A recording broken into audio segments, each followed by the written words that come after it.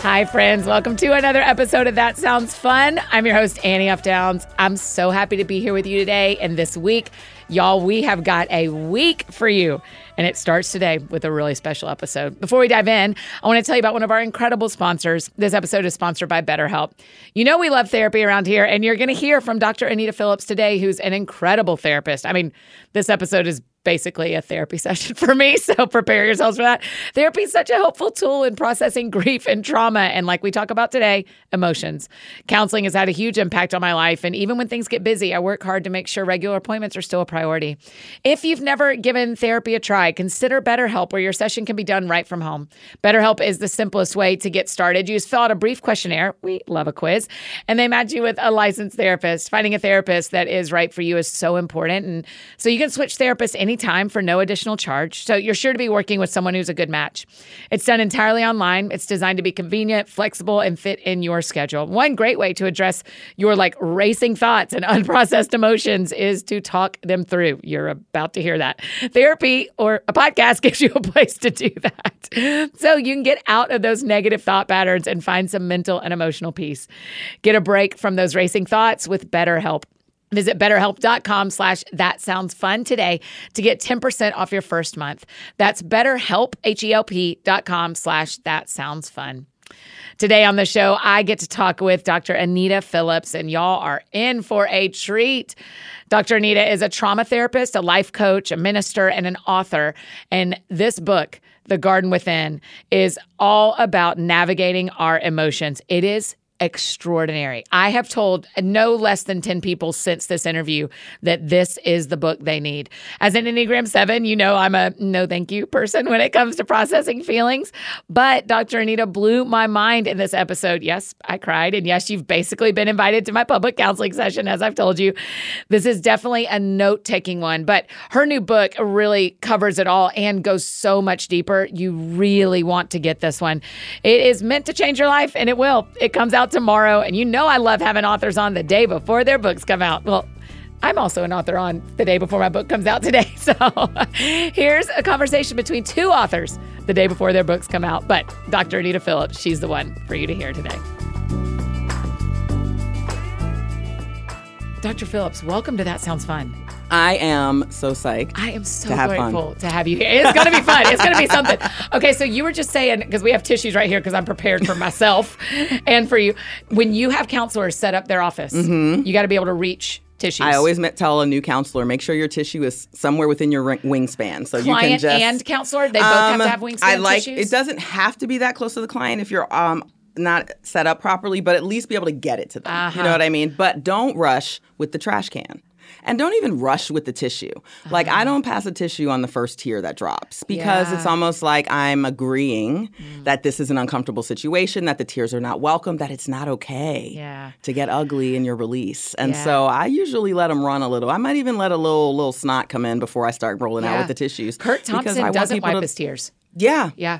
It's huge. Yeah. Let him run. He says there's something about just because we sat and did an interview after Soul of Desire, and this book means so much to me. And he's just crying. And I'm like, we're not wiping our tears. Okay. And he said he doesn't. Why? Yeah. So here's my other question. I've been my counselor and I just did our 10-year anniversary. All right. I've been in therapy for a while. I'm very thankful. And maintenance is great. And then when I need her, she's there. Can you also tell me, is there a secret about where the clocks are for counselors and for their clients? In terms of the length that they have that client? Where's the clock on eyesight? Oh, gotcha. I usually keep the clock where I can see it. I don't overemphasize allowing the client to see it. I really want them to be focused. So, and nowadays everybody uses their phone, but I try to make sure that I can keep an eye on it. But I also do longer sessions than average because I don't know, it just works better for me. I like to have a little more time. So I tend to do an hour and 15-minute sessions. Oh, wow. And if we don't need all that time, it's fine. But I like the exhale that it gives. And that's unusual. Yeah. But it is. How do you manage still seeing clients privately when your public ministry, it's been big. It is rapidly growing. Mm-hmm. There's a new book out, The Garden Within. How do you manage both? How do you still... Do you trust that the clients are not fans? I actually see very few clients now. Yeah. So I have a caseload cap of 4. Oh, wow. And because I am traveling so much, because I do so much, I'm not able to ethically provide that weekly need that someone may have. Yeah. And so the clients that I do see, I've either had for a while or I make sure that they are experiencing challenges within a range that would be okay for us to work together, considering the demands on my life. Right. You're like, I can't have you in your lowest low. Right, That's in this season. Yeah, because ethically, I want to be able to be responsible. And so I do more coaching now than anything. Yes. And I try to make a safe space for people who have a harder time finding a safe space. You know, when I was a kid growing up, I'm a pastor's kid, I would see my mom, who definitely would have been a therapist if she'd been born in my generation. I'd see my mom counsel pastors and their wives. They'd come to the house at 11 at night. Wow. And us kids knew, you didn't see that, you don't speak of it, but they were looking for safe harbor. Sometimes it's hard for people who everyone else is watching to find someone to watch over them. Yes. And so it left something in my heart that I wanted to one day be that kind of safe place. And so I don't see too many clients, but the ones that I do see generally are people who really need a safe place in a special way. And it's an honor to do that. Will you explain if your mom had been born in this generation, this is what she would have done? Oh, for sure. I mean, I think my mom has a very natural capacity for making people feel safe enough to talk. And she's good at straight shooting, but also from the heart. And so people feel loved as well as told the truth. And so... But she couldn't do it 50 years ago? I don't know that she couldn't. You know, my mom's a Black woman who was born in 1943. She had different opportunities than I have, both as a Black person and as a woman. You know, I was born in 1973, so Civil Rights Movement in 68. And then in 73, or might have been 72, it was passed in law that a woman could get credit without a male cosigner. So when I think about being born right there, my opportunities as both a Black person and a woman really exploded right around the time I was born. And so I think that if she had grown up in a different time, also exposed to different things, right? Mental health and illness weren't a conversation back then. Right. It was not what it is now. And to be able to see examples of that. There weren't really examples of that. Yeah. And so I had that opportunity. It's funny because we watch a lot of men right now who blow up their lives publicly, a lot of Christian men. And I'm having women have conversations with me of, why aren't we seeing women do that? And I think there's two paths. I think one path is women blow up differently. Yes. We go out like the end of a campfire versus a fireworks show. Also, just run we out of haven't gas. been doing this long enough to have people. You know, we have such a shorter window of women leading in the church. That's very true. A lot of that's streams, very true. Not in every stream, but in a lot of the streams I'm in, women have led for such a short amount of time. You're like, just give us some time. Yeah, we don't know how to blow this thing up yet. Yeah. Because we don't have people ahead of us who have done it, who have blown it up. We don't have the mass of leaders ahead of us like men have the mass of leaders ahead of them. That's very true. So I'm like, just give it a minute. Give me time. Listen, give me time and my counselor not having any space, and I'll do it. I'll handle it for you. Okay, we've got to talk about the garden within, Dr. Phillips. Here's the thing. I am super scared of this conversation. I'm an Enneagram 7. So emotions aren't my, Suzanne Stabile says 7s have to pack a suitcase to find their feelings. And that is very true for me. So feelings aren't what I go to what I think. I also am coming off of a surgery that was really surprising and cost me body parts and particularly one of my ovaries. And I'm not married yet, don't have kids yet. Yeah. So there's a lot to process. There's a lot attached to that. Yeah, yes. Sure. And I have not, I would like to say I have not had time. What is probably the truthiest statement is I have not made time to feel anything. And then I read your book. And now I'm so scared of what you're going to do to me in this 40 minutes or how private this is going to be that is a public conversation. So I guess I want to start with, why do we feel the way we feel about how we feel? Listen. When I read that sentence, I went, that's my question. Why am I so anti digging into what just happened and what that makes me feel? Well, I will answer two ways. First of all, just already tears. Culturally. Well, let's stop right there, right? Yeah. We are designed for connection. We heal in connection. There's something very special about connection. And so to sit down in a safe place with someone who you feel trust for immediately opens us up. Yes. And so it's not that the emotions aren't there. And my experience is that 7s are actually highly emotional because they're so relational. Yes. And that's where it flows. Yes. And so before I start explaining those things to the mind, I'd love for you to maybe just take the risk to talk about what you feel right this minute. Yeah. Tears are in my throat. Mm-hmm. And when you're saying that, I'm thinking the only time I've teared up talking about this has been with one guy at church who is on staff named Goose. And he said, "How are you doing?" And he's like a brother to me. And we were in the sound booth, or in the sound room, so there weren't anybody else around. And then on Sunday I thought, why am I going to cry on Goose? Of all the people, my family's asked me, and this friend that we love each other a lot, he's where I'm going to cry. So you're right. I'm feeling that I trust you. Yeah. And I think what I feel is I'm afraid there's too many feelings for me to even start. Yeah. I'm afraid if I start into the garden, if I get into this, I don't know how to get out. Yeah. And so I haven't even opened the doors because I'm scared. I'm scared it will derail me. Yeah. I think that's a really common fear. A lot of us are afraid of feeling because it's intense, because there's power there. Emotions are like the water flowing through a garden. Oh, that part. I wrote it down. 100%. That's the water and the emotions in chapter 2. Yeah, that's it's the water. Unbelievable. Let it flow. And our bodies are the same way. I talk about this in the book. Water flows with emotion in our bodies. Tears flow when we feel strong emotions. Sometimes there's sadness in the tears. Right. Sometimes there's joy in the tears. Right. We sweat when we're nervous. Yeah. Our mouth gets dry. The saliva leaves. Yeah. And so the flow of water in our bodies also reflects emotion, and it does in the garden as well. And I think what is this beautiful opportunity to see is what Jesus presented. Jesus was incredibly emotional. And every time Jesus expressed a strong, painful emotion, spiritual power was always close behind. Wow. And when I first saw that in the Word, it just completely rocked me. And it brought me to that question. Why do we feel the way we feel about how we feel? Because look at Jesus. Yeah. Jesus is standing outside Lazarus' tomb with tears streaming down his face. Yes. He's crying in public, which all of us have learned to avoid. Yes. And then he raises Lazarus from the dead. So he releases this emotional pain and then spiritual power. Yeah. And it was okay for him to express that. Jesus knew that he had the power to raise Lazarus. He knew that he would one day be in a tomb like Lazarus and that his Father would raise him. But even knowing the outcome, he still released the pain he felt. And so often we feel like that's not faith. Well, if I knew, if I really believed what God was going to do, I wouldn't be crying right now. Well, then Jesus wouldn't have been crying. Yeah.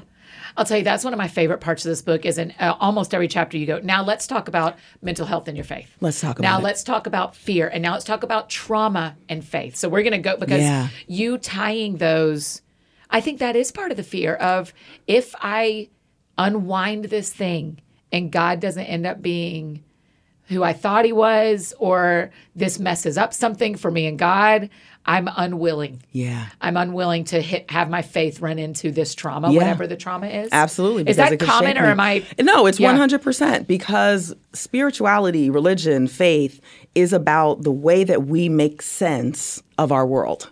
It's how we apply meaning to things. It's how we predict what's coming. It's how we understand it. And when something happens that shake that frame, it can make us pretty nervous, because what if I can't explain this? Who will God be then for me? And there's so many Christians living with a part of their garden is sealed off to God. Yeah. Because it's like, if we let him over there, I don't know how that's going to be. So we'll just live in these parts, but we won't go to that part. Yes. But God is looking for us there. Yeah. Just like he looked for Adam and for Eve. He's looking for us there. And so here we are living in these fearfully and wonderfully designed bodies that have an outlet system in our emotional lives, in our tears, and we resist. We resist the use of the system. Yeah. If I start crying, I'll never stop. It's actually not true. You will eventually stop. 20 minutes or so, you're going to just run out, because your body is going to recalibrate itself, and tears help bring us into a state of equilibrium. But the pain is scary. The questions that it brings up are scary. Is that true for a lot of people, or is that like sometimes I feel like there's personalities that that are not afraid. I think there are some people who are naturally less afraid just in terms of their temperament, but it also could have to do with their culture, their personality, how they grew up. I want to ask people to look at the lessons they've learned about emotion, especially in their religious spaces. And so one of the reasons we feel the way we feel about how we feel really goes back to some early cultural stuff. There was a philosopher named Plato, and he didn't care much for emotion. He thought love was cool, platonic love. As a matter of fact, people don't even realize Plato is the base of platonic love and compassion. But any of the emotions that brought that intensity, that strength, he felt like they were unruly passions and they needed to be gotten rid of. And then his ideas were ultimately absorbed into the work of some of the earliest church theologians and fathers and became a part of the definition of Christian perfection. Wow. And so for all of these years, this idea is perpetuated that one of the elements of Christian perfection is the absence of emotional movement. Yet we are rescued by a Jesus who was moved in his bowels, the Bible says, in his gut with compassion, who cried, who flipped tables, whipped folks, went off, yelled, cried in Gethsemane. Pitiful. Jesus was pitiful in Gethsemane. He wasn't in there like, oh, Father, if this cup could pass, it'd be cool. Paul says that with strong crying and tears, he sought the one that could save him from death. And so Jesus expresses all of this intense pain in his emotional space. I never have him on record repenting. Ever. Yeah. So that means no emotion is a sin. Yes. Wow. Because Hebrews 4:15 says we have not a high priest who cannot be touched by the feelings of our infirmities. He felt everything we feel and then was tempted in every way, yet without sin. Yes. So if Jesus felt every emotion that we feel and he never sinned, no emotion is a sin. No emotion is a faith failure. It is not wrong to feel. And it must mean, I'm having this realization while we're sitting here, even he was tempted to hide his feelings. If I'm he was sure tempted he in every had to way, be. That's true. I'm sure he had to be. He was tempted to hide and chose not to. Sure he had to be. I grew up in the church, and growing up like this, when you think about when Adam and Eve hid from God, and when you're talking about hiding in the garden, we're always kind of taught, like, let God into every room in your house. And that one that you've put to the side, that you've locked the door. Growing up, what I caught or what was taught was that room was full of sin. Right? That was your deep, darker secret sin. So once you get your secret sin out, you don't have any of those rooms anymore. And then you're sitting here going, Annie, you kind of have a room that's just your emotions. It's pain. It's a level of emotions you don't want to go to, and you don't go to that room. And I'm like, oh, that's problematic. Yeah. Yeah, that's real, though. Thank you for expressing that, because I'm sure some people are like, ooh, me too. I just didn't know. And that's been my experience as I've moved through the body of Christ talking about this. It's our cultural view of emotion that we are wrestling with. Yes. And we have found a scripture to slap on it and say that it's God's view. And so we love to quote scriptures about the mind. Oh, man, do we love it. Yeah. But before the mind comes the heart.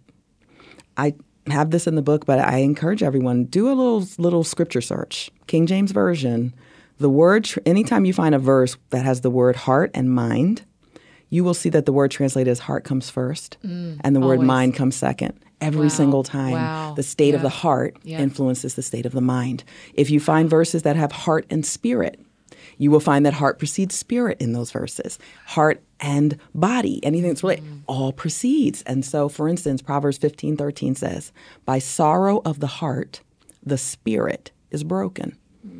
So now it's not only preceding it, but there's a relationship there. My broken heart can break my spirit. And there are so many people who are brokenhearted, and they don't pay attention until their spirit's broken. And then they try to repair their spirit. They try to pray harder, fast, read some more Bible, go to a conference, and you try and get your spirit taped back together, and that's fine, except the heart that broke it's still broken. What is your hourly rate? Because I'm going to have to cut that check I'm just going to Venmo you at the end of this. You're right, because as a spiritual person, I think if something feels broken spiritually, I need to fix the spiritual problem. But what Scripture says and what you teach in the book and you're teaching us now is that what is actually true is if the spirit is broken, there's a heart problem. The heart probably broke it. There's a heart pain. And we always talk about the heart as this good or bad thing. We talk about it in terms of like motive and honesty. But your heart... Because the heart is deceitful above all things. Oh my gosh. This one scripture taken totally out of context. Right. Making me crazy. I know. But that is not an absolute about the heart, it doesn't make sense. Mm-hmm. Jesus identifies the soil in the parable of the sower in Matthew 13. Jesus, you dig into that listen, in here. The parable of the sower is everything. That's the spoiler alert that we ain't talking about. People got to read it for that first soil. Man, the parable of the sower is everything. Yeah. He shows us 4 kinds of soil. And he explains the distinctions between the 3 soils that are struggling in emotion terms. Mm-hmm. There's wayside soil. It's hard. It's packed dry. It's dry, no water. Mm-hmm. The seed of the word falls on it. Nothing happens. There's no connection. There's no water. There's no emotion. But in the stony ground, he says it starts out with joy. Mm-hmm. And then anger comes in. Yes. And then in the thorny ground, he describes fear. And so Jesus is literally describing the heart in emotion terms. Mm-hmm. And so this is not a figure of speech. Jesus is talking about your emotional life. Yeah. But it doesn't mean that those emotions are sinful to have, because Jesus expressed every one of those emotions in his life on earth. Yes. It's that when we hold them, when we repress them, mm-hmm. when we quote unquote manage them, we are actually not allowing them to flow through, and that is what's damaging the soil. Because good ground is simply fertile ground, and the ground cannot be fertile without water. You need faith and feelings for a word to become truth in your heart, whether that's a scripture or what someone else says to you. When I was a new mom, I was terrified. I didn't think I had the genes, the makeup, the whatever, to be a good mom. I just didn't think I had it.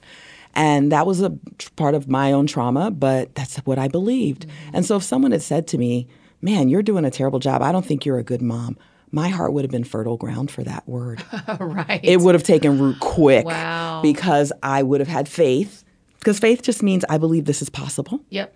And hope means it's possible for me. It can go in any direction. So I would have had faith and hope that that word was the truth. Yep. And hope is a feeling. We love to call it a mindset, but it begins as a feeling. We can talk about that. Yep. That seed would have taken root in my heart. I'm not a good mom. If someone said that to me today, you've been a terrible mom, I would laugh. Like, are you talking to me? I'd be looking over my shoulder. Who are you talking to? Right. I know that I'm a good mom. So my heart is not fertile soil for that word. Wow.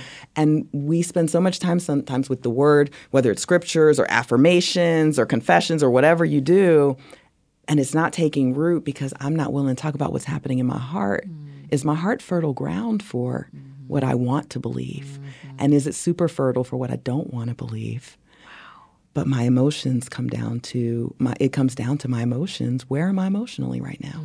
Not any of us, not one of us gave our lives to Jesus in a stoic decision. That's right.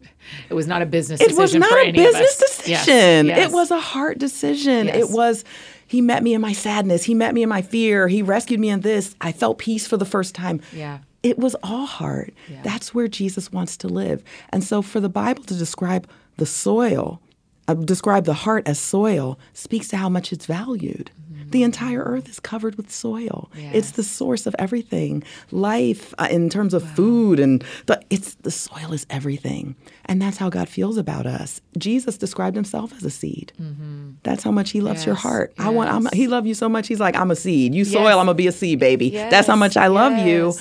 We really need to see our hearts the way that Jesus does, not the way that our culture has trained us to do. And stop believing that a painful emotion means I've either done something wrong or I'm sinning or falling short, or that my faith is not strong enough, that this is a weakness. Emotions simply give me information about what I need.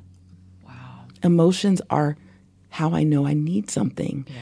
A painful emotion. Of course, we don't have problems with the good emotions, like the ones we love. Right. But emotional pain, when I'm sad, I need connection. And you know what's interesting is that for people who have been independent for a long time, to need is really hard. That's the hard part. Because if I need someone to change a light bulb, so what? Right. So what? Tell me more. Right. What am I supposed to do? Right. I got to do something, you know? But so to need, if my emotions are revealing my need, maybe my fear is that my needs are too big. 100. Okay. 100. Okay. And we have been taught that neediness is bad. Unattractive. And I want us all to be needy. Yes. I recognize that I need connection. I need relationship. I recognize that I need a sense of value and worth. And when I feel angry, very often anger is a sign that you are not being valued or treated in a way that you are worthy of being treated. Someone has crossed a boundary, and anger is legit. If I see someone picking on a child, abusing a child, that makes me angry because that child is more valuable than the behavior. So anger the pure anger is related to value. That's why we saw how Jesus responded about how the temple was being treated. Right. The value is not being attributed here. Fear says, I need to feel safe. I need to feel safe, and I don't feel safe right now. So that, to me, that stands out about you and the surgery. When something suddenly happens to our body, it undermines our sense of safety. Am I safe inside my body? I mean, that's big. People, we don't talk about enough that people who have survived a cancer or a car accident, things that made their bodies, traumatize their bodies, that you can lose a sense of safety inside your own body. And that's very disconcerting. And then when it affects something that's very valuable to you, like, I'd like to have children, and is this another sign, so to speak, that I will not have this, and what does that mean?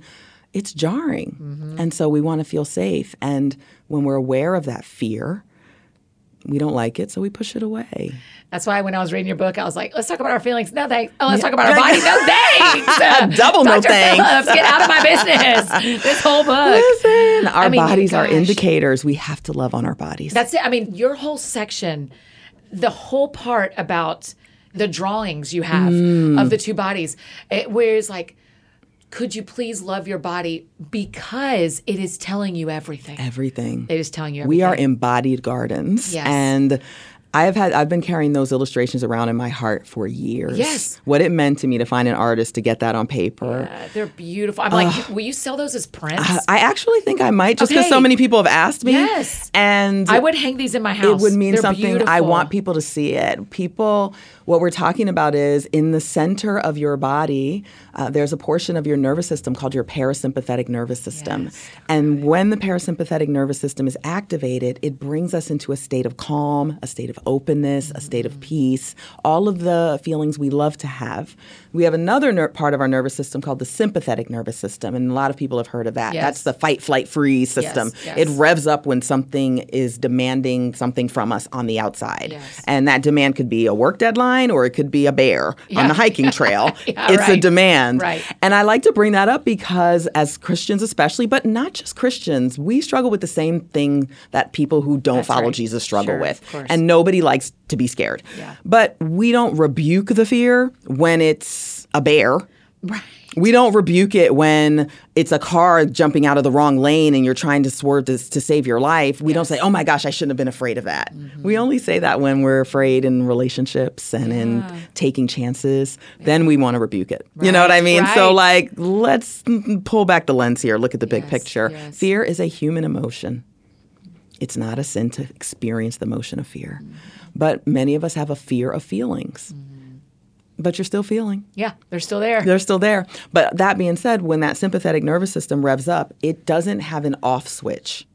It will stay on. So that's what happens when people talk about your serotonin being high or something. You're just hypervigilant. Yes. Yeah, your like cortisol, your stress hormone. Yes. You just never get a break. Just once you start flight, you're flighting. You're flighting or you're fighting or you're frozen. Yeah. You can stay in that what we call slightly hypervigilant state kind of all the time. And if you experience trauma, especially in your early years of your life, it can damage the nervous system in a way that it doesn't allow us to flow easily from our painful demand emotions to our peaceful, more pleasurable emotions. Wow. Because our body is meant to help regulate that flow. It's not regulated by the mind. It's regulated by the body. Yeah. We really have bought a lie that our minds are king. That our mind is on the throne, that you have to get your mind right, change your mind, think your way out of this. It is not true. Thoughts do not precede emotions. Emotions precede thoughts. Wow.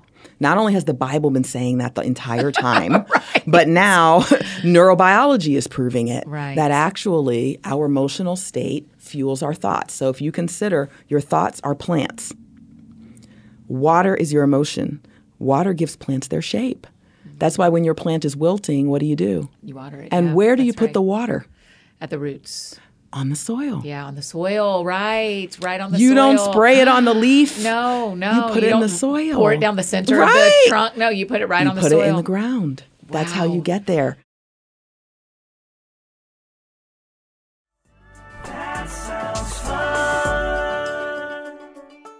Hey friends, just interrupting this conversation to share about one of our amazing partners, Hiya Health. This one is for my mini BFFs. Listen, I know when you mention taking vitamins to your kids, nobody's interested, but this is where Hiya Health comes in.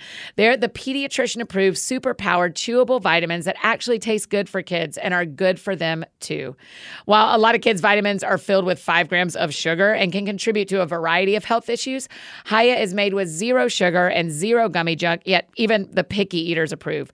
Hiya fills in the most common gaps in modern children's diets to provide the full body nourishment our kids need with the great taste they love. Hiya is pressed with a blend of 12 organic fruits and veggies and then filled with 15 essential vitamins and minerals, including vitamin D, B12, C, zinc, folate, and many others to help support immunity, energy, brain function, mood, concentration, teeth, bones, all of it. Hiya is sent straight to your door so you don't have to worry about another thing on your shopping list. And your kids get to decorate the bottle with these really fun stickers, which are so cute. So we've worked out a special deal with Hiya for their best-selling children's vitamin. Receive 50% off your first order. Now, to claim this deal, you must go to hiyahealth.com/thatsoundsfun. Go to hiyahealth.com/thatsoundsfun and get your kids the full body nourishment they need to grow into healthy adults. And one more amazing partner to tell you about, Relief Band. Listen, if there is turbulence on a plane or if I'm on a road trip and the roads get windy, you better get me my Relief Band quick. Nausea is the worst feeling ever. And whether you're prone to motion sickness or fighting morning sickness, congratulations, or you're going through chemo, Relief Band is the #1 FDA-cleared anti-nausea wristband that has been clinically proven to quickly relieve and effectively prevent nausea and vomiting.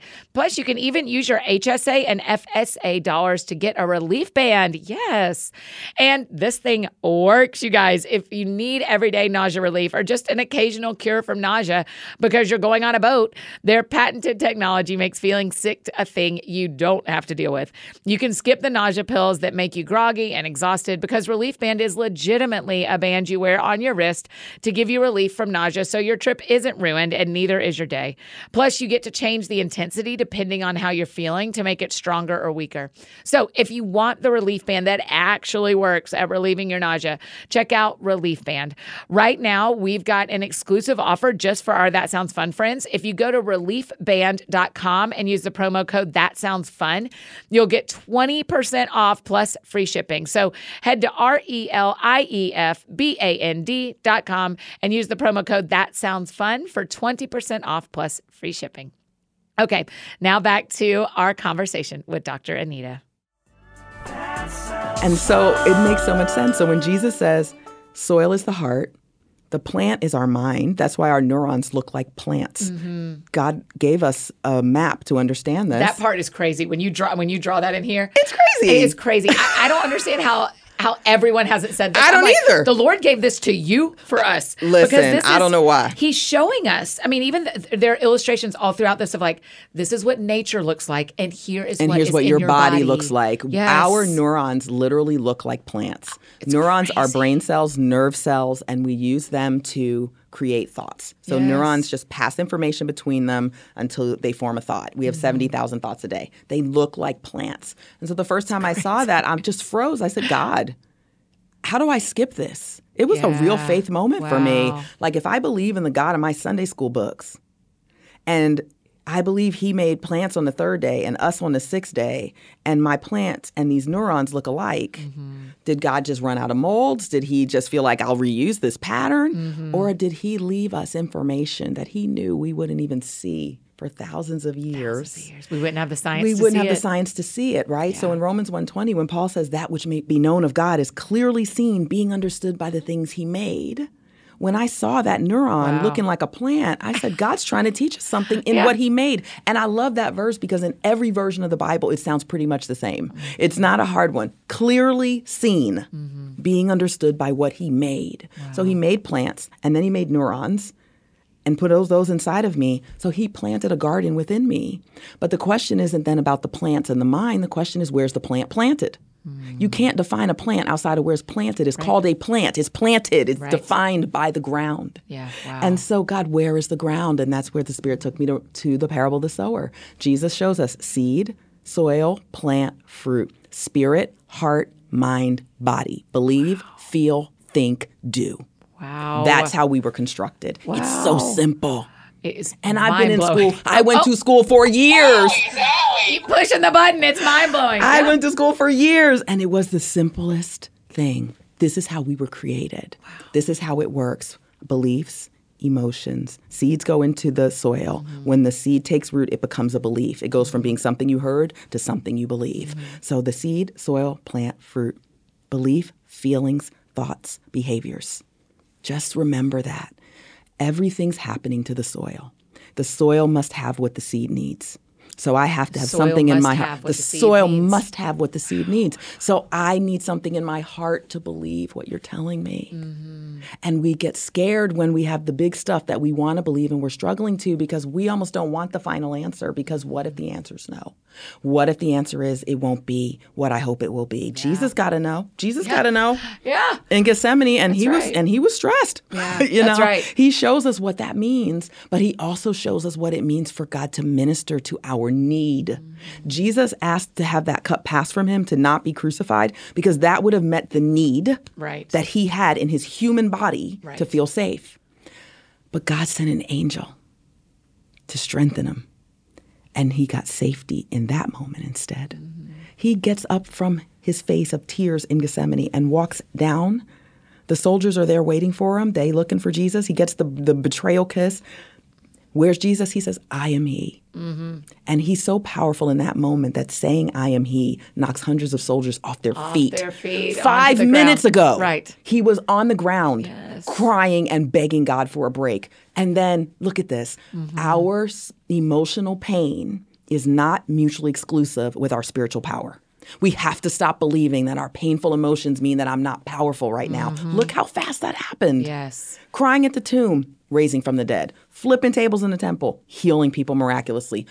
Crying and begging for a break in Gethsemane. Knocking people down with his voice. Yes. It happened. Boom, boom. Every time he allowed those emotions to flow through, spiritual power followed. And so we have to stop seeing those moments as breakdowns. Mm-hmm.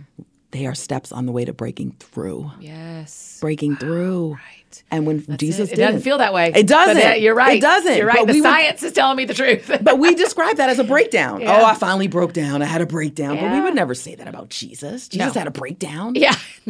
No, we would never say that about Jesus. So be like Jesus. I actually wouldn't say that about anybody I love. I wouldn't say you have a breakdown. Just say it about yourself. It's just us. Yeah, that's exactly right. I only say it about me. Oh my gosh. But anyway, I feel like I'm roaming. Oh, but no, this is unbelievable. How do our bodies get healthier as our emotions get healthier? How does it affect our bodies? Does it change our shape? Do we get bigger muscles?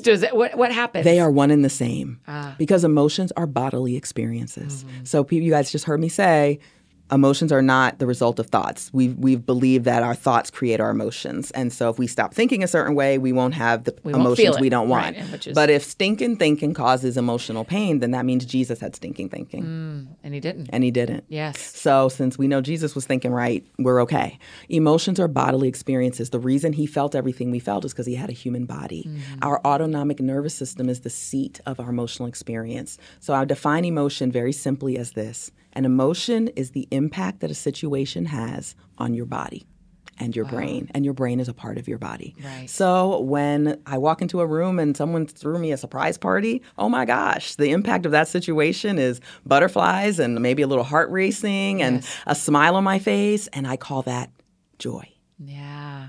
And when I maybe have to speak in front of a crowd that's really big and different and I'm nervous and that means my stomach is feeling kind of tight and I think I have to go to the bathroom and my heart feels a little constricted, I feel those things in my body and I call that anxiety. And so what's happening in my body, we name that, but because we disconnect from our bodies, we miss stuff. Yes. And so an emotion is a bodily experience. It's a response in your autonomic nervous system. And so as we strengthen our autonomic nervous system, and continue to engage the parts of our emotional life that we have ignored in the past, our body gets better at flowing in and out. Mm-hmm. And so we are able to process those emotions through our bodies, and our nervous system gets really good at allowing the pain to flow through and then bringing us back into equilibrium That parasympathetic nervous system, it's a tree of life in the center of you, wakes up and brings you back. It's not about avoiding the pain by trying to rush to that. It's about allowing it to flow through and then allowing ourselves to come back to equilibrium. Yeah. And so as we fear emotion less, as we get in touch with our bodies more, we will find that we actually can do this. Yeah. And it's the key to your most powerful life because the seeds of the word are powerful. And in order for me to unleash the full power of those words, the soil needs to be as fertile as possible. I want you to think of it as fertile, not good or bad, but fertile. Yes. And that means that I'm emotionally well. That means I'm aware of, I acknowledge, and I experience my emotions. And I allow them to flow through. And a lot of times we want to skip the experience part. Yeah.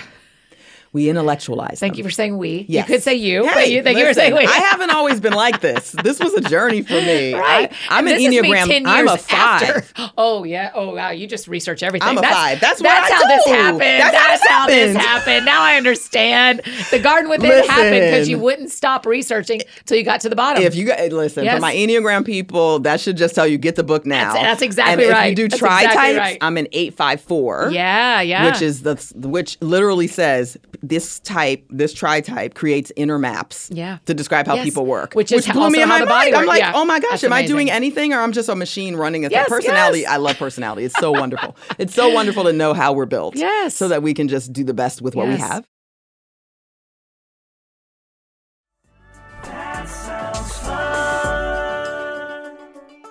Hey friends, just interrupting this conversation one more time to share about another amazing partner, Indeed. Indeed is who we use when we're hiring, and they have never steered us wrong. They do the hard work for you. Indeed shows you candidates whose resumes on Indeed fit your description immediately after you post so you can hire faster.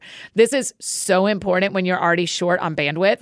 They're the experts at helping us find the best fit for the roles we want to build our teams with. If you're hiring, you need Indeed. They can help you attract, interview, and hire all in one place, so you don't have to spend your valuable hours digging through multiple job sites looking for candidates with the right skills. Instead, you can do it all and fast with Indeed. You can reclaim your time and find top talent fast with Indeed. Their suite of powerful hiring tools like assessments and virtual interviews allow you to find top talent fast. Candidates you invite to apply are 3 times more likely to apply to your job than the candidates who only see it in a search, according to U.S. Indeed data. Start hiring now with a $75 sponsored job credit to upgrade your job post at Indeed.com/soundsfun. Offer is good for a limited time, so claim your $75 credit right now at Indeed.com/soundsfun. Indeed.com/soundsfun. Terms and conditions apply. If you need to hire, you need Indeed. That link and pretty much every other link you could ever hope for are in the show notes, or we send them out in Friday's AFD Week in Review, so be sure to check those out.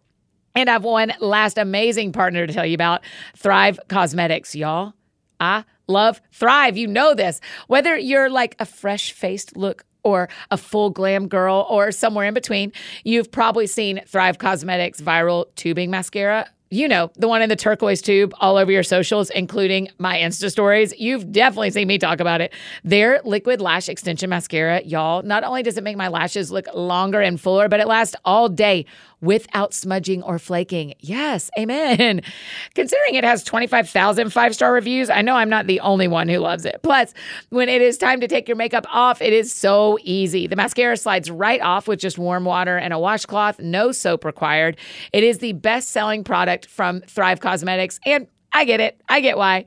Thrive Cosmetics beauty products are certified 100% vegan and cruelty-free, made with clean, skin-loving ingredients, high performance and trademark formulas, and uncompromising standards. Go give their mascara a try or check out some of their other bestsellers like their Brilliant Eye Brightener or their new impactful semi-permanent smoothing lipstick. Oh, y'all, you know how I feel about lipstick. It's an everyday joy for me, and I am very excited about this. So if you're tired of the same old makeup, or if you just want to try the product that thousands of us are raving about, now is the time. It's season-shifting makeup talk. Let's go. Try Thrive Cosmetics and see for yourself. Right now, you can get an exclusive 20% off your first order when you visit thrivecosmetics.com/TSF. That's Thrive Cosmetics, CAUSEMETICS.com/TSF for 20% off your first order. And now back to finish up our conversation with Dr. Anita. Yeah, so emotion is not my first stop by temperament. Yes. I wasn't born with that kind of temperament. But as I pursued an understanding of illness in Scripture, because that's how it started, and I share this in the book. I was raised with a sister who had a serious mental illness in a pastor's family. We didn't know what was going on. Yeah. And so I wanted to understand illness, but God took me on a journey to understand wellness first. How did he create us to flourish, to function? So before we got to the parable of the sower, we were in the Garden of Eden. Yes. And the garden shows how we were meant to live, how we were meant to flourish, how all our parts work together. You can't separate your mind and your heart and your behavior. It's all together. Yeah. What's in the soil brings the seed alive. What's in the soil nourishes the plant. And what's in the soil ends up in the fruit. What's in the soil ends up in the fruit. Let me tell you, we have misunderstood the fruit of the Spirit. Wow. I believe we've misunderstood or understood it in that we think of the fruit as the thing, the action. But a fruit can be more nutritious or less nutritious based on what nutrients were in the soil. So nitrogen, for example, it's a nutrient that we need in our bodies. We have to eat to get it. If there's not nitrogen in the soil adequately, there won't be adequate nitrogen in the fruit. So I can be biting this fruit, but it doesn't have the nutritious value that it needs. That's why people have to put fertilizer. Right. It's because and they where have do we to have put it? Everything in the soil. In the soil. We put it on the heart. We don't paint it on the. We don't paint it on the fruit. We put it in the soil. We put it in the soil. Everything goes to the heart. And so if there's kindness in my heart, that's going to dissolve into the water and it's going to flow in, and there'll be kindness in the fruit. If there's love in my heart, there'll be love in the fruit. Sometimes people do something for you, but it doesn't feel. Yeah. Because the fruit may have been there, but was it nutritious? Did it have the good stuff in it? Yeah. So when the Bible talks about fruit of the Spirit, love, joy, patience, those are nutrients. Yes. That need to be in the fruit. Yes. Wow. It's so different than we've thought because we've seen ourselves as broken up in pieces. Yes. But we're meant to flourish as gardens. And when we understand that, we will take care of our emotional lives first. We will be patient with ourselves. And we'll take care of our bodies too, because you can't distinguish your body from your emotional life. The soil that Jesus called the heart is the same soil that we were made from. Yes. Yes. There's no way around this. He made us this way. Yeah. And so for me, as I began to study this and God showed me this about gardens, then I had to challenge myself. Am I growing what I'm designed to grow? Wow. And I found that we're designed to grow relationships. We're designed to grow purpose. We're designed to grow legacy. And I'm good with purpose and legacy. Parts. Oh, love. Wow.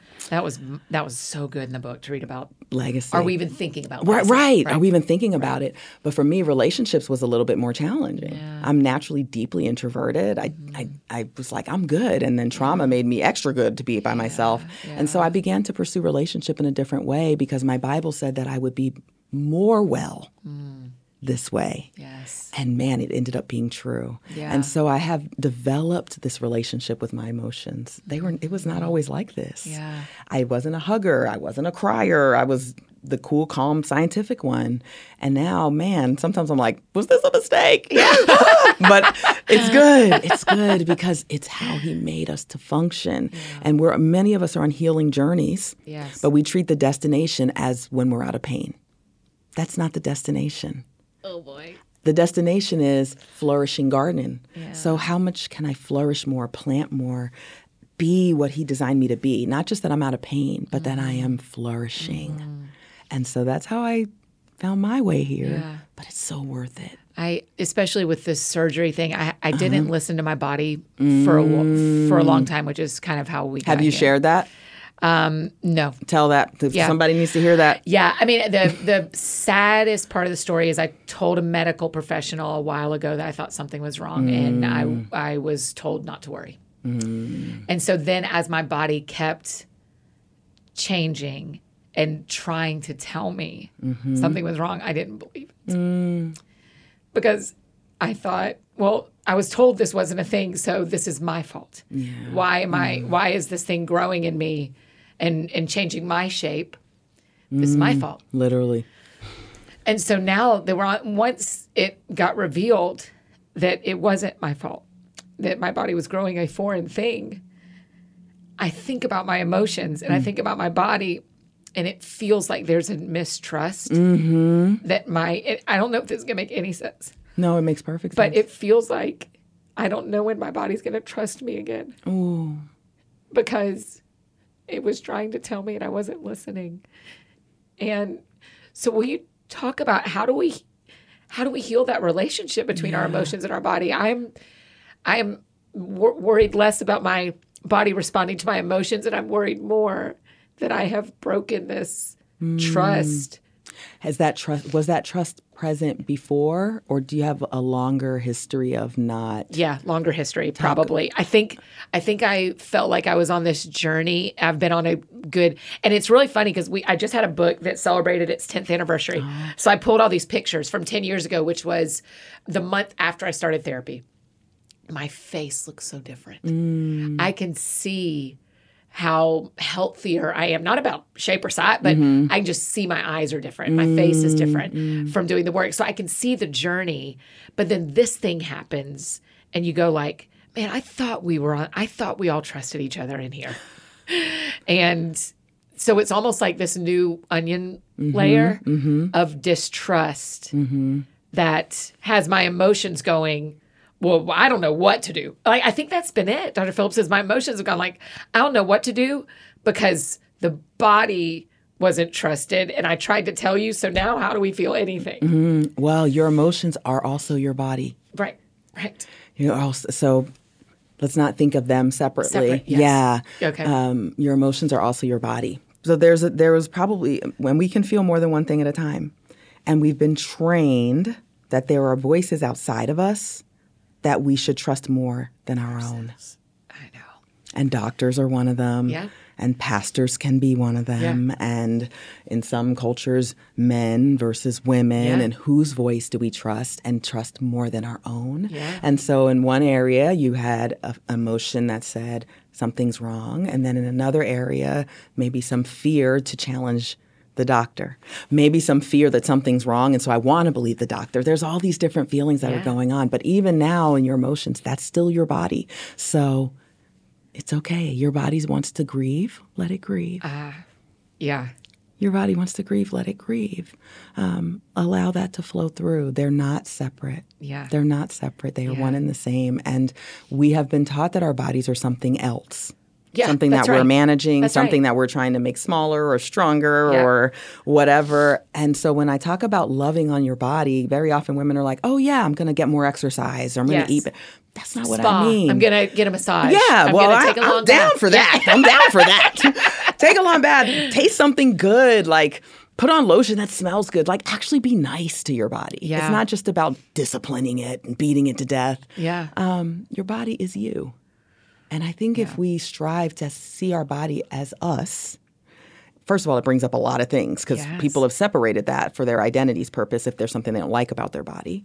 But how are you going to live with a person you don't like all the time? All the time. I know. Tell teenage Annie, how did she do it? Listen, how? I don't know how she did it. Yeah. How? Me and about to turn 50-year-old Anita are having some real conversations about this because I'm like taking selfies now and just staring at them.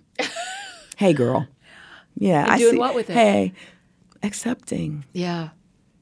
Determining that I'm okay with her, that I love her. Yes. Wrinkle. Hey, wrinkle. Oh, Lord. You catch that one picture with the big smile and you're like, is my entire face a wrinkle at this point? When did this happen? Right. So I'm doing just deliberate work not to reject. Because the Bible talks about happening too. Spirit, soul, body, right? So it talks about them as separate.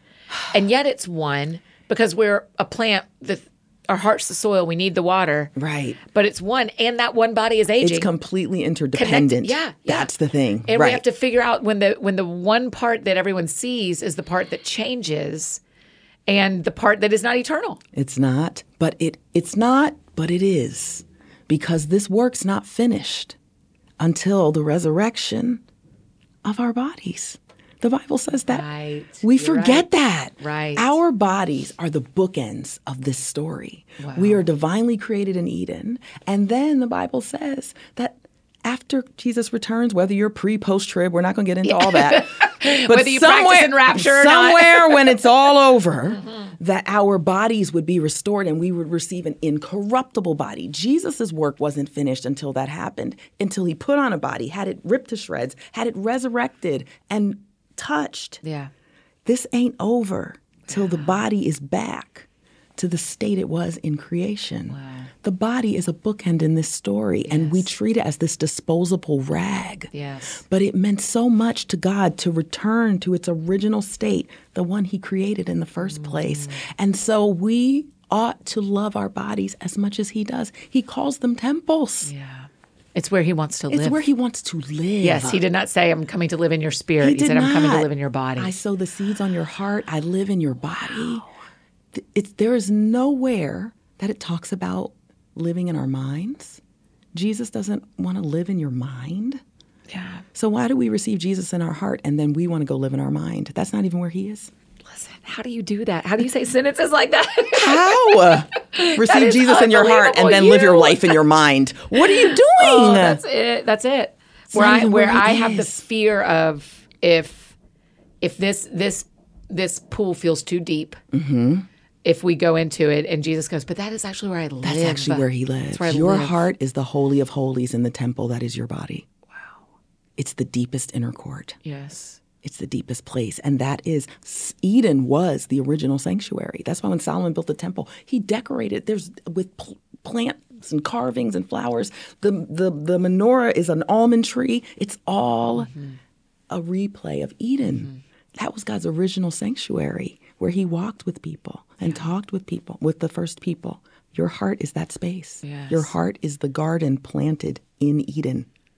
That's where God wants to meet you. And so for many of us, and it sounds like for you, it's what if time. It's if I never time. Yeah. Yeah. Because that's where we get jammed up.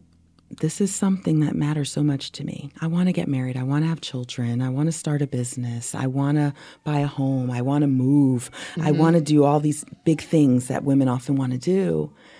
And they don't see it as necessarily possible. They're losing hope. They may still have faith, but you're losing hope. And hope starts as a feeling. Hope is a feeling. Wow. It's a feeling. It's what we feel. Faith says it's possible.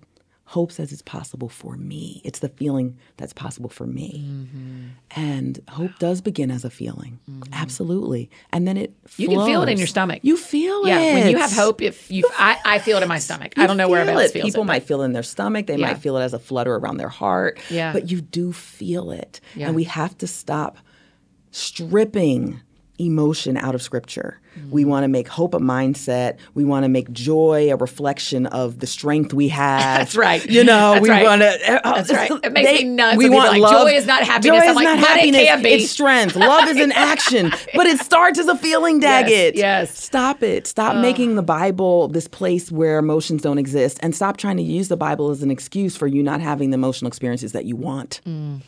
And Christians who say you should not care about yourself. Oh my gosh. And you shouldn't care about yourself. You should care about your feelings. Yes. It's that makes me nuts. It doesn't when they're make like, sense. don't love yourself. I'm like, Jesus literally said, love others like you love yourself. That's literally what he didn't say. Love others like you love your parents. Love others like you love your dog. Love others like you love God. He said, love others like you love you. Yep. And then Christians try to say, don't. You shouldn't love yourself. Ooh, no. Listen. Your relationship with yourself is one of the 3 critical areas of relationship. Oh, that part. I can't wait for people to get to that part. Because when you go like, this That's is it. you, and then others, and then God. Yep, and your relationship gotta, with yourself, others, and God. Yeah. We have to nurture all areas of the garden in that way. You got to care about you. Yes. And if you don't, let's talk about why not. Yeah. What lessons did you learn? What message did you get? Yeah. Who told you that? Yeah. It wasn't okay? Or what experience did you have? I talk about an experience that I had as a kid where I made an honest mistake and I was punished really harshly for it. Changed me. Yeah. Nobody said people only love you when you're good, but I absorbed those words as the lesson and the perfectionism that created. Yes. Good Lord, the health that it stole from me for years. Yes. And so we bring our pain, we bring our misconceptions, we bring those hurts, and we look for scriptures that allow us to keep them. And so I went from perfectionism to spiritual excellence. Do everything to the glory of God. You know, give me a break. Right. It was me trying to hide out and not deal with the fear that said, will I be loved when I'm not perfect? Yeah. And then to give myself the opportunity to find out that I would be and to see what that felt like. To not quote how fearfully and wonderfully made I am, to be loved and allow God to love me in my not fearfully, wonderfully parts. Yeah. it's so much more powerful for me to receive that when I'm feeling less worthy than to feel like I earned something. Yes. That's right. Because when you earn it, you're like, well, I did it. I did it. You know what I mean? Now we get to do it again. And the only way I'll ever feel this again is if I do this again. If I do this again. And exactly. that is not love. And so we try to produce fruit. Yeah. Or we try to gather it. Yeah. We try to gather all the fruit we can, but we aren't growing it necessarily. That's a whole nother conversation. And that's why we get burned out. Yeah. Because we're trying to make some things happen instead of allowing some things to happen. Yes. And we can do all of that by nurturing where we are emotionally. Fear nourishes weeds, thoughts that are painful, thoughts that we don't want. In order to kind of heal from that, you can't just think about something different. Yeah. That's a big Christian fail. Yeah. Yeah. Take these thoughts captive. So we're trying to think about something else, think about something else, think about something else. But if your heart is fertile for it, it will grow again. So I want you to pull the weed.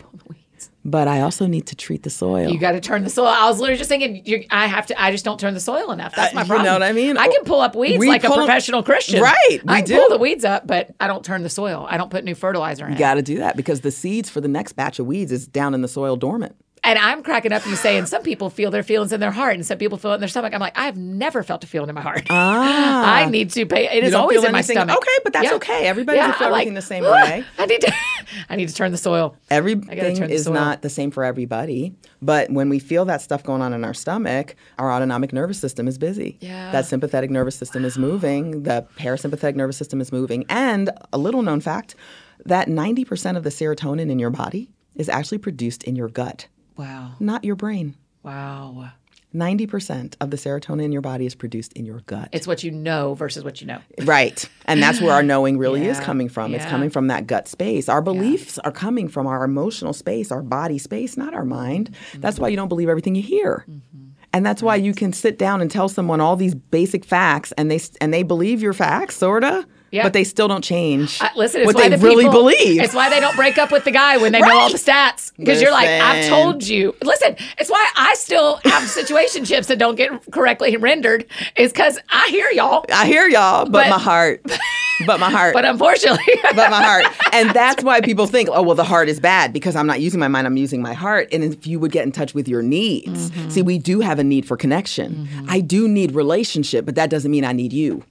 Oh, gosh. And if you were clearer on the need, I need relationship, I need connection, I need to feel seen and known and understood. We confuse the need for those things with who's meeting the need right now. And so we're like, my heart is leading me astray because it's making me think I need that guy. No, your heart is telling you what you need and it's freaking out because its need's not even actually getting really met by this situation. And so I do need connection, but baby, I might not need you. Yeah. We just need everyone to know you also have a podcast. I do. They can go to you and hear In the Light with Dr. Anita. So everybody needs to know that this is a taste of what we get in the book and in your podcast. Yes. Is there anything we didn't say about the book you want to say? I don't even begin to know. This book, I mean this from the depth of my heart. It's meant to change your life, and it will. And I say that with no arrogance. I say that. You're right. Because this revelation changed me. I'm just delivering the message. Yes. And the battle and warfare that came into my life in the 2 years of birthing this lets me know the enemy does not want you to know this. He wants you to live in your head. But you were meant to live in your heart. That's why he pulled Eve's attention to what her mind could do. Oh, you'll know good and evil like God. He got her into her head and out of her heart where the word was hidden. And so I need you to grab this book. And I want men and women to read it. But my special heart for women is that we don't trust ourselves enough. Yes. Our hearts, our bodies, our gut. Yes. And I want you to gain confidence in that inner voice in every way. So, yeah. I've had the book for a couple of weeks. And you and I think we had to reschedule. Did we over the surgery? We played around a little bit there, So, I mean, this is the proof for our friends listening. Today is the day you're meant to hear about this book. Because this week was the week I was meant to read this. Because now I drive right after this to my college town where I'm speaking at the college ministry where my college town is where so much of my faith was solidified. And so I'm about to go sit in the place 20 years ago where that happened. And I needed to read this first. Wow. So for our friends listening, today is the day you are meant to read The Garden Within. You need to go get it. So the book comes out tomorrow, and it is the day. I mean, if you're hearing this and you're feeling anything that I'm feeling, today's the day. Because you're right, books land in hands on the day they're meant to land in hands. And so this is September 19th is the day that this book is meant to land in people's hands. I believe this is a shift for the body of Christ. Yeah. I believe this is the next revival. Yes. Because when the soil gets good, yeah. Oh my God. Yeah. Stop us then. That's going to be it. Try to stop Try me then. Try That's going to be power. We normally have a fun little ending, but I would love if you would pray for us. Yeah. Can we end with you just praying for us, for our friends listening, and for this journey? A lot of times I say to people, this is your book club book, and this could be a great book club book. This is your sit in your quiet time. And read. You got to read every page of this because this is a journey we need to be on. And so everybody needs to get a handful of copies to give their people, but it's okay if you need to read it alone. Yeah, I'd love for people to do both. Right, that's right. And I needed to talk to you about it. Yeah. I needed to talk to someone about it. If you wouldn't have been coming in, my coworkers would have heard about it. So, but yeah, will you pray for us? I'd love to. Yeah. Father, thank you for sending Jesus. Yes. Thank you that we have a high priest who is absolutely moved by how we feel. Yes. And that he is praying for us from that space because he knows how we feel. Thank you that we are allowed to come boldly before your throne in our time of need. God, help us to need so we don't miss the chance to be boldly helped. Father, I thank you for leading every person under the sound of my voice into their prayer closet in tears, in fury, and in fear, that they would bring their uncut, unadulterated emotion right into your presence, because that's why you sent Jesus, to make that possible.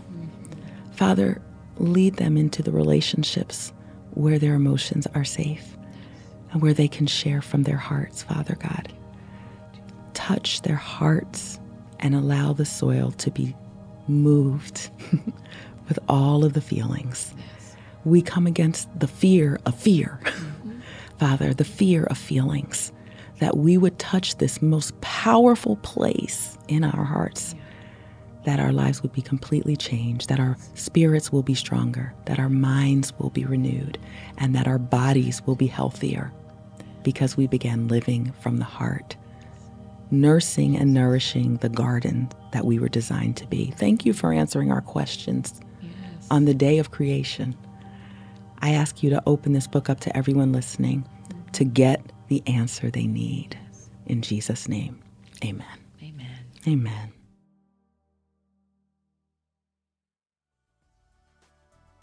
Oh, you guys, isn't she the best? She's the best. Thank you for participating in my counseling session. I got a DM the other day where someone said, can you tell me what counseling is like? That's what counseling is like. But truly, I'm just so grateful for her kindness and her thoughtfulness. And really, you want Dr. Anita's voice in your life. I mean, she is that loving and generous and wise and direct. Also on her podcast, In the Light, I really suggest y'all add that to the ones you're subscribed to and listen. And go grab a copy of The Garden Within. Listen, as I said on the show, it's the one you want to sit with quietly and the one you want to talk with your group about. So I highly recommend The Garden Within. Do you hear the difference in my voice? Go get The Garden Within. And make sure you're following Dr. Anita on social media. Tell her thank you so much for being on the show. If you need anything else from me, you know I'm embarrassingly easy to find. Annie F. Downs on Instagram, Twitter, Facebook, all the places you may need me. That is how you can find me. And don't forget, you can find the That Sounds Fun podcast with lots of extra fun reels and content on Instagram at That Sounds Fun Podcast. I think that's it for me today, friends. Go out or stay home. Do something that sounds fun to you, and I will do the same. Today, what sounds fun to me, you know this, celebrating my book launch. I always celebrate the night before the book comes out, and tomorrow is the day. So speaking of, we've got a special episode coming tomorrow as we launch So Happy to Know You. Get this. The illustrator, Jenny Poe, is sitting down with us, as well as our Mini BFF leader, Taylor Ann. She is our captain of all things Mini BFF, and Katie on our team. It's important that Katie's there because Katie also has a book coming out called You Can Trust. So we talk about that. We talk about So Happy to Know You. It is such a fun episode. You are going to love it. So we're going to talk all the behind the scenes of a kid's book launch and why this book matters so much to me. So I can't wait for y'all to listen. We'll see you back here tomorrow.